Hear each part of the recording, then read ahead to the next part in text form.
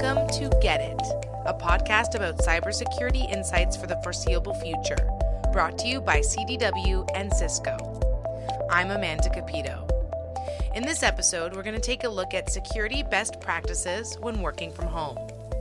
Now, CDW and Cisco are known for providing leading work-from-home strategies and solutions. Today, we'll hear from some of their security experts who are helping teams around the world connect securely.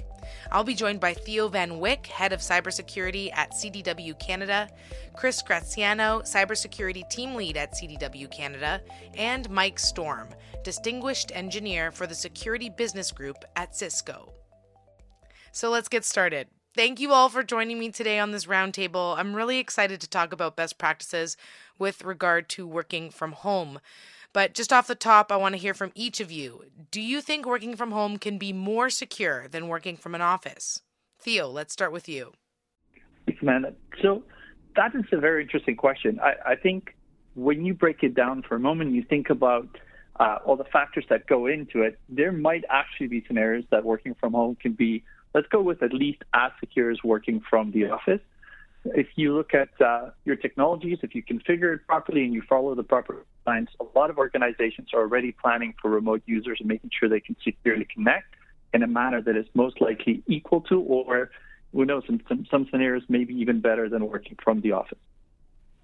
All right, Chris, what about you?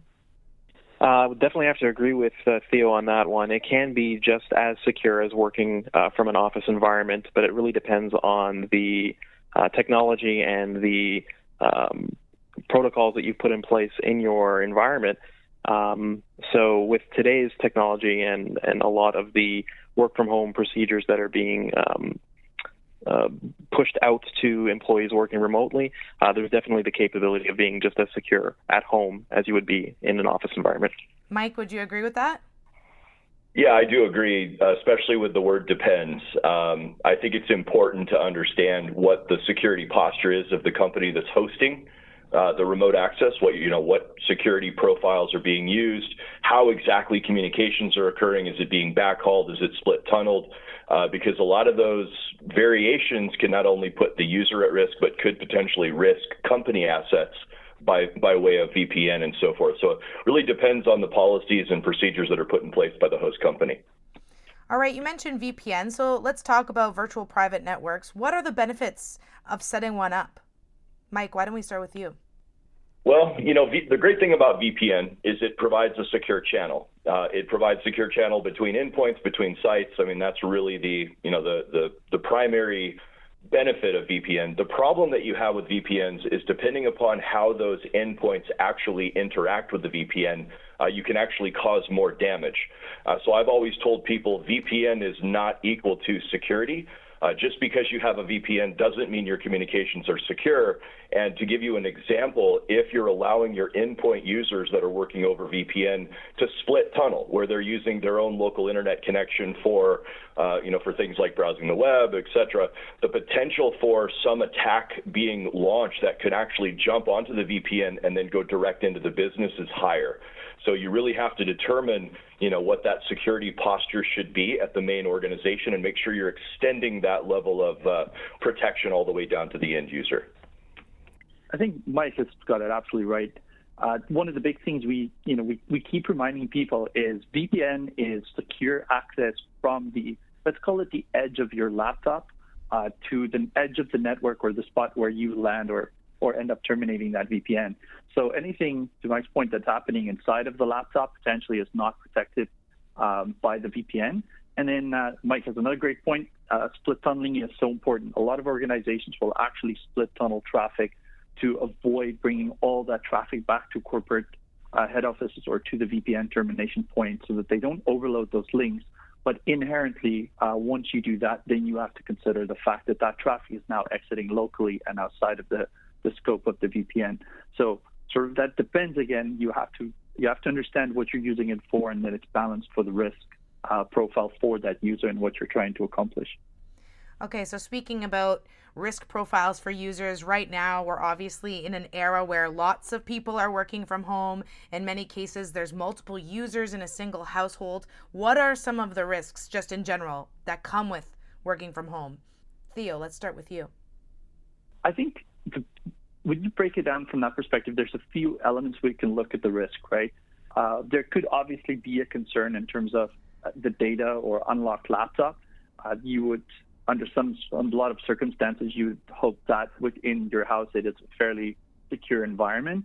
But the reality is you cannot rely on that. So a lot of policies will dictate, and the correct way to tackle this is to treat it as if you're sitting at the office, right? So assume that in proper office behavior or proper etiquette, we're trying to educate people and employees on always locking their laptops when they're stepping away.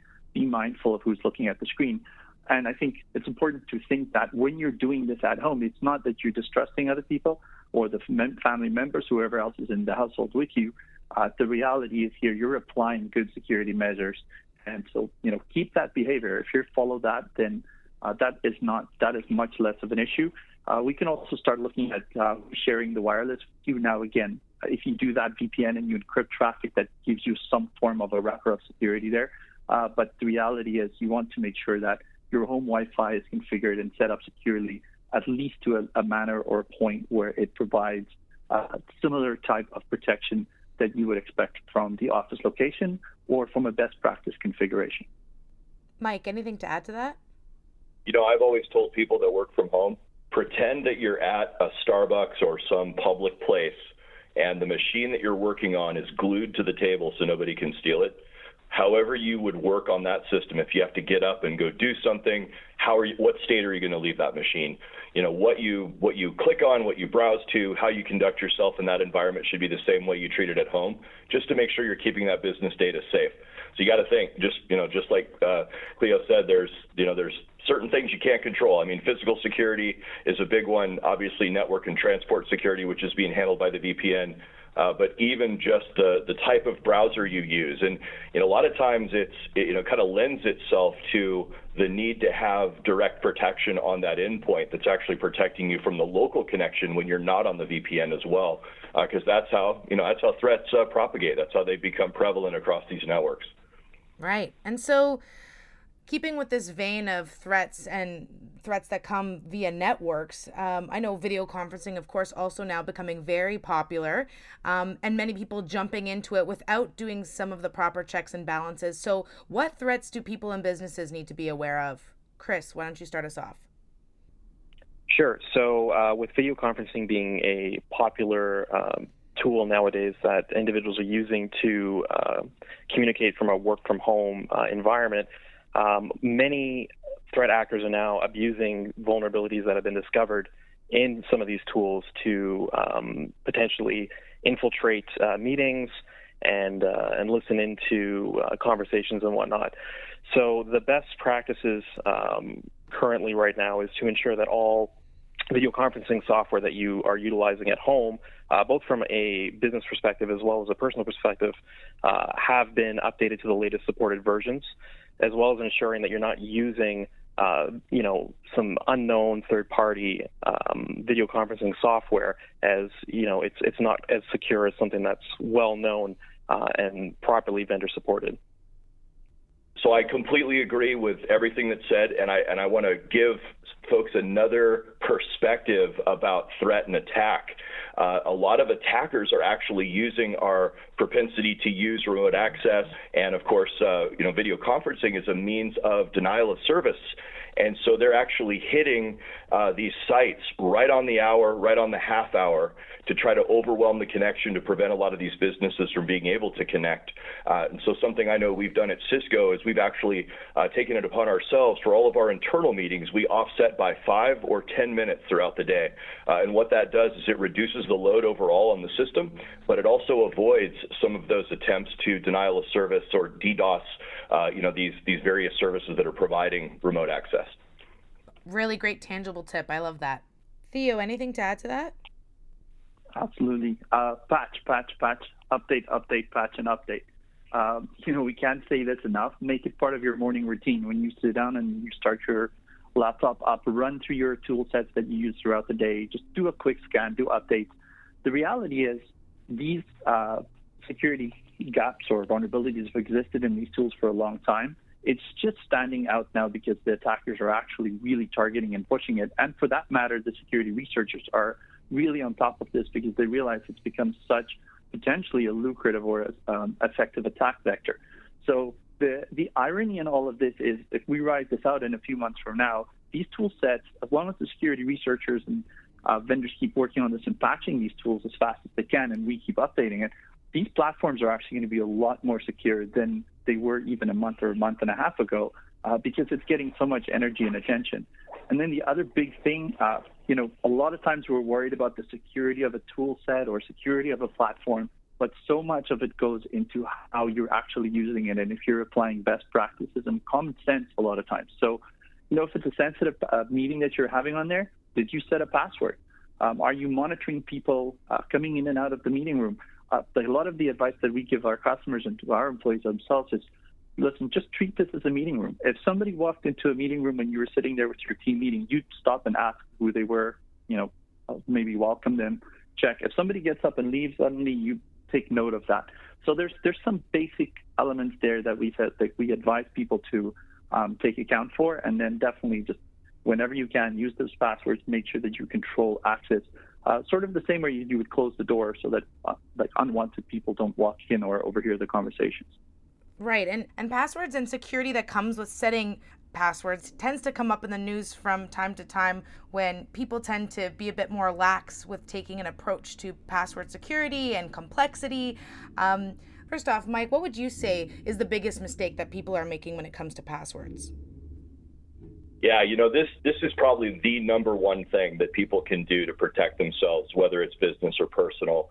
Interestingly, 2019 was the first year that we had a majority of the attacks dealt with credential theft alone. There wasn't actually a further infiltration of data. They were just literally taking credentials. And the reason that the attackers do this is that credentials have been stolen so many times. And because the big mistake folks make is that they use the same email address and password for different sites. They realize that, wow, all I have to do is make sure that you're a user of that site, and I can try, not only the passwords that I have, but looking at your data, the algorithms that these guys use, they understand your password tendencies, what you've used over time, what your next 5 or 6 passwords are going to be before you even know. And so keeping those passwords unique, making sure that, and this can become kind of cumbersome, but every single site, whether it's banking, whether it's your utility, anything that you might do for business, obviously, everything should have a different password and it should be complex. It should be impossible to remember.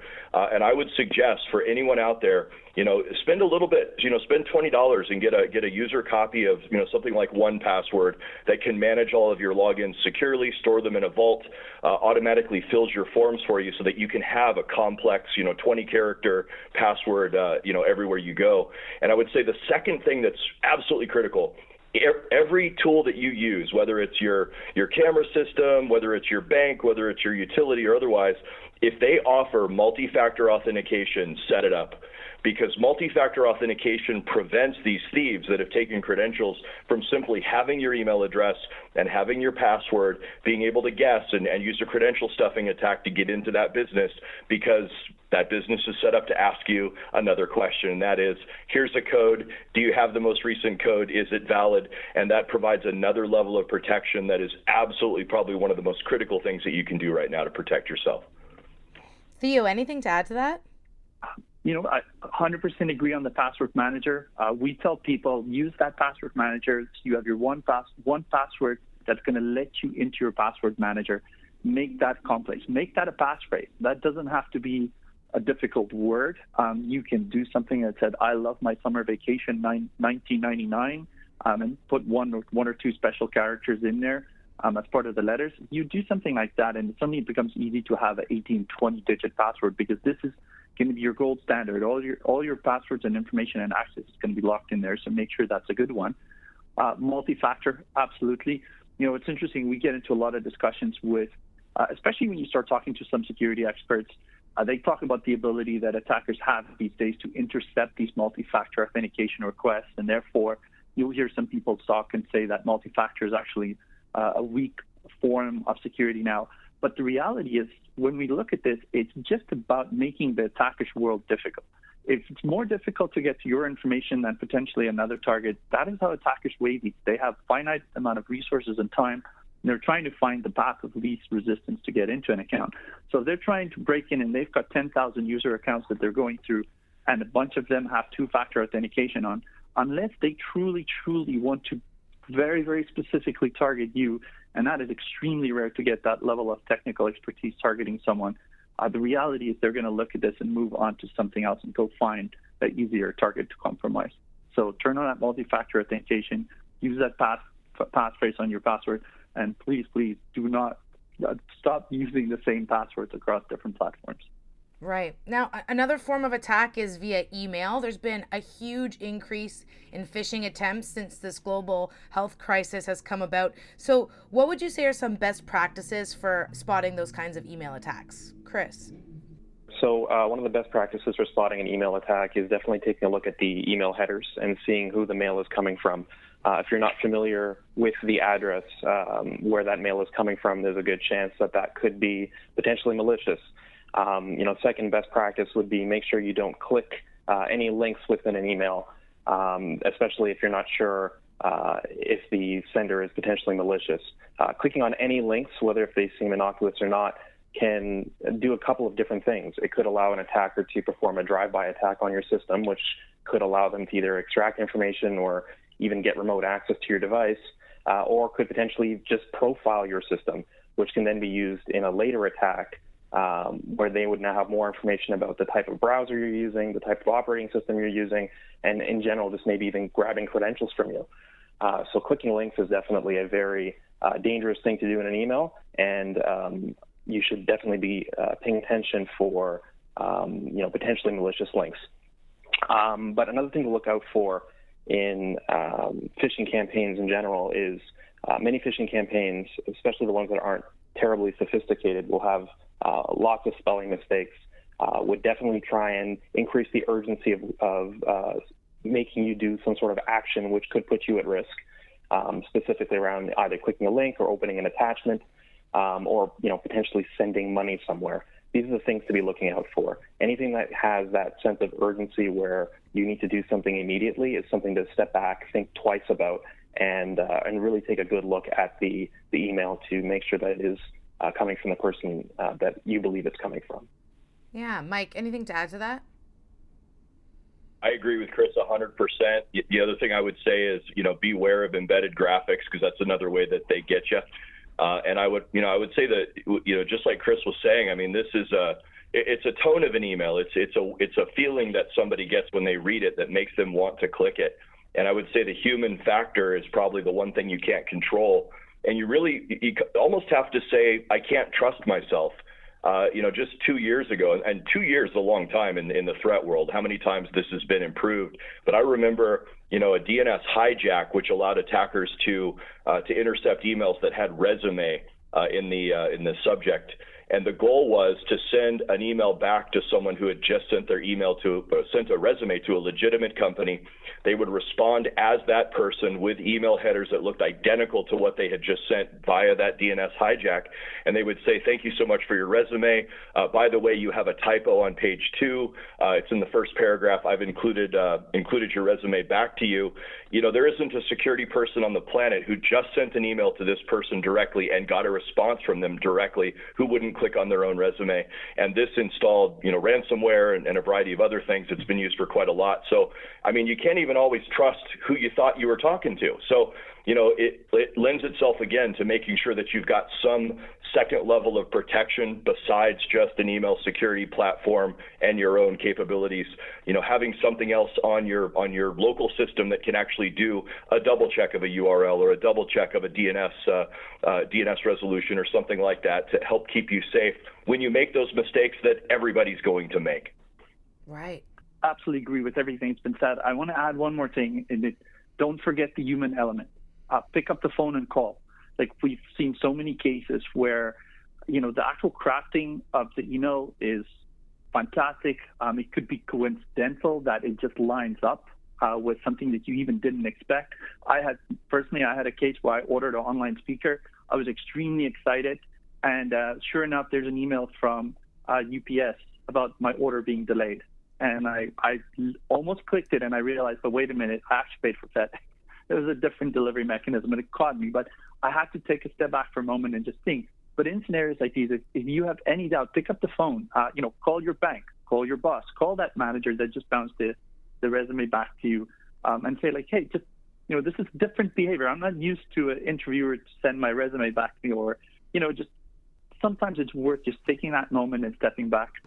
In my dad's own company, they had an attempt of whaling. So that's where you get this email that instructs you to transfer money, and it's pretending to be either a supplier or a vendor or somebody that would legitimately be requesting payment, and it tries to change the account numbers on you.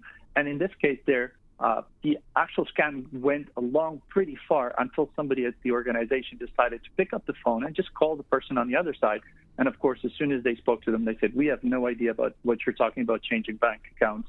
And so they were fortunate enough that they had flagged it before the bank released the money and they could retrieve it. But, it's just, as pace picks up and you get busier and busier, sometimes it's just important to take a step back and add the human element back into it. Really great advice. And I love these examples, really tangible. And I think anyone can relate to that. So thank you. So shifting gears now, let's talk about inside the home. I know a lot of people have purchased smart home speakers, but I'm just wondering what the security around that looks like. How can people ensure that these devices are secure? Let's start with Theo. So I'm going to take a page from Chris's book a little bit here. I'm going to borrow off his analogy a little bit. He talked earlier about the laptop in Starbucks and pretending your laptop is glued down and anybody could, come up and see. So what are you going to do when you step away? But I want people to run through a similar process of thought when they're looking at IoT in the homes, right? You have to start thinking, especially when you get into cameras, microphones, where am I pointing that? So sometimes the exercise is just to step back and say, if somebody would be able to compromise this, how would I feel about this, right? If it's a camera that's monitoring a storage shed somewhere that I'm not too worried about, that might put it in a different risk profile or a different element. If it's a camera that I'm pointing internally facing, or as we're seeing a lot of cases, some of these new wireless nanny cams that's actually pointing at my child's crib or where I'm working with my children in a room, that is something I want to be acutely aware of. And if that's the case, it is worth taking the extra half an hour and either read the manual, change the defaults, make sure that you're doing the basics that you need to do there to secure this, or reach out to a friend or family member, or if you're reach out to somebody in the industry that can help assist you with this. It is so absolutely worth it. But, again, a lot of the IoT elements that you're going to start looking at here, it's a matter of fact. It's part of our life. It's not going to go away. It's going to become more and more prominent. I would just say, at a high level, like, stop and do that quick assessment. Figure out, how do you feel? Where am I placing it? What is that microphone potentially listening to when I'm not using the device? And what could the situation be? And then make sure that you're taking the necessary steps accordingly. Any quick thoughts on that from Mike or Chris? Yeah, I'd like to jump in there, actually. This is Chris. So totally agree with what Theo is saying there. Another thing I wanted to bring up is, I guess, the vendor that you're purchasing this IoT equipment from. There are a lot of third-party vendors out that are available on Amazon, as an example, and the security policies for some of these tools are not as strong as some of the more well-developed technologies that are out there. So keeping in mind who you're purchasing this technology from, these smart home devices, that's always something to pay attention of. There could be some devices that aren't as well supported as something like, let's say, a Google or an Amazon device.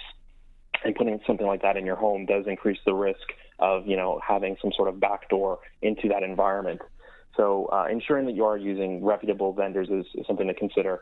And on top of that, as Theo mentioned, making sure you read the manuals for all of these devices, ensuring that you change default passwords, ensuring that, if you're using an email account associated with this device now in order to access it remotely, that you are using a unique password again for this particular device.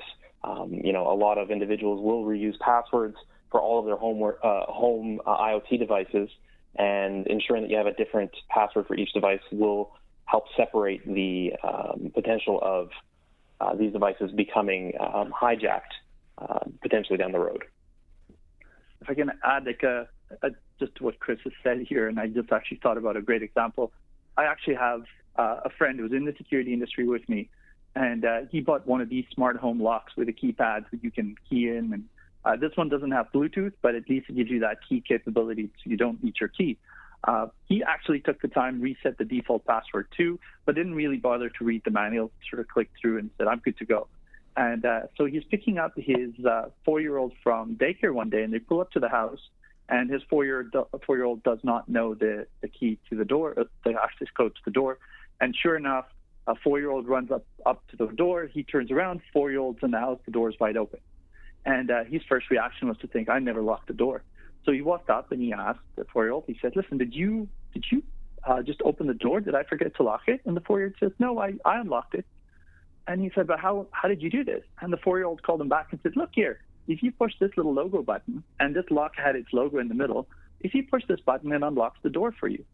And what had happened was this specific lock, I'm not sure if it was in a demo mode at a store or whether it ships this way, but it actually comes with a demo mode that if you push that logo button, it unlocks the door. And so he grabbed the manual, went through scan, and sure enough, he found it as one of the tips is to go make sure you disable that feature. But, there's a case where this is actually, we are people in security and we do that basic, but just that extra quick scan of the manual. Luckily for him, it was his 4-year-old that discovered this, but definitely an interesting scenario to consider and just take that extra moment. And maybe someone that will be in the security industry themselves as they grow older, since they're clearly very savvy. Final question for everyone. I just want to pose to each of our panelists here a moment to look ahead. What is the one thing that you think is going to stay or that should be really top of mind when it comes to the future of security while working from home? Mike, let's start with you. So my personal opinion is that this is going to last a while.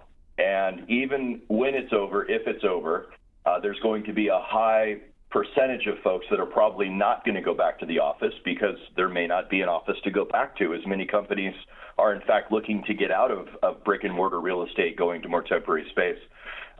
With that introduces a whole new set of challenges. So I would say this, follow the best practices for security and ensure that if you have to work from home, that working from home is actually feasible technologically, meaning your link is fast enough, you've got that secure router, you've got a good VPN connection, you've got a secure camera, you've got endpoint protection, everyone in your house knows the boundaries of where work is and where it's not, so that they know exactly what not to interfere with, etc.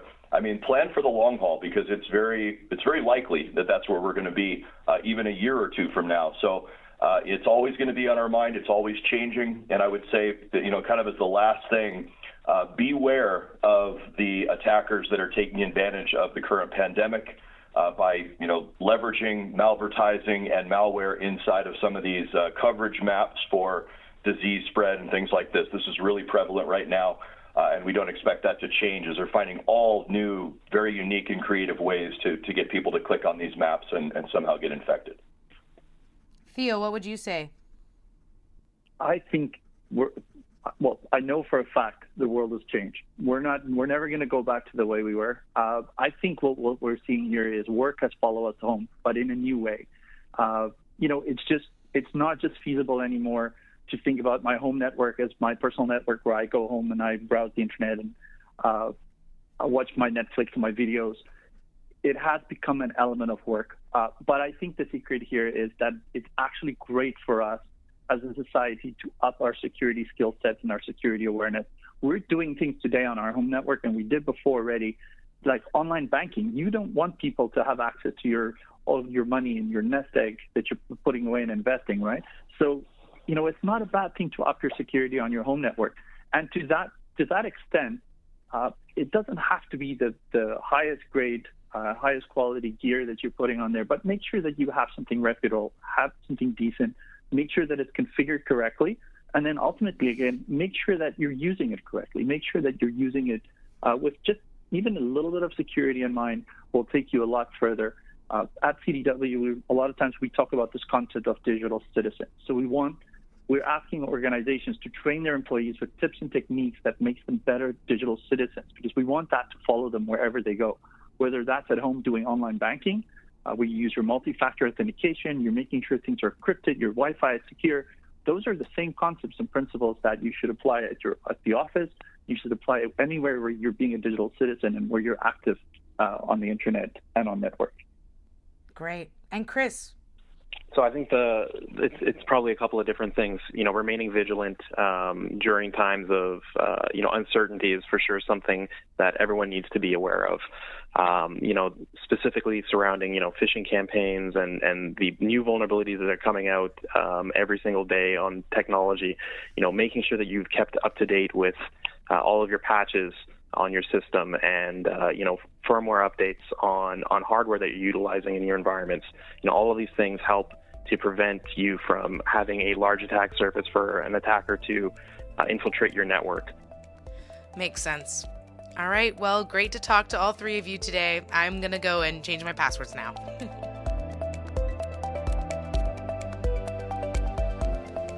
Get It is brought to you by CDW and Cisco. Thanks to our guests, Theo Van Wyck, Chris Graziano, and Mike Storm. And thank you for listening. I'm Amanda Capito. For show notes and additional episodes, be sure to check out cdw.ca/securitypodcast.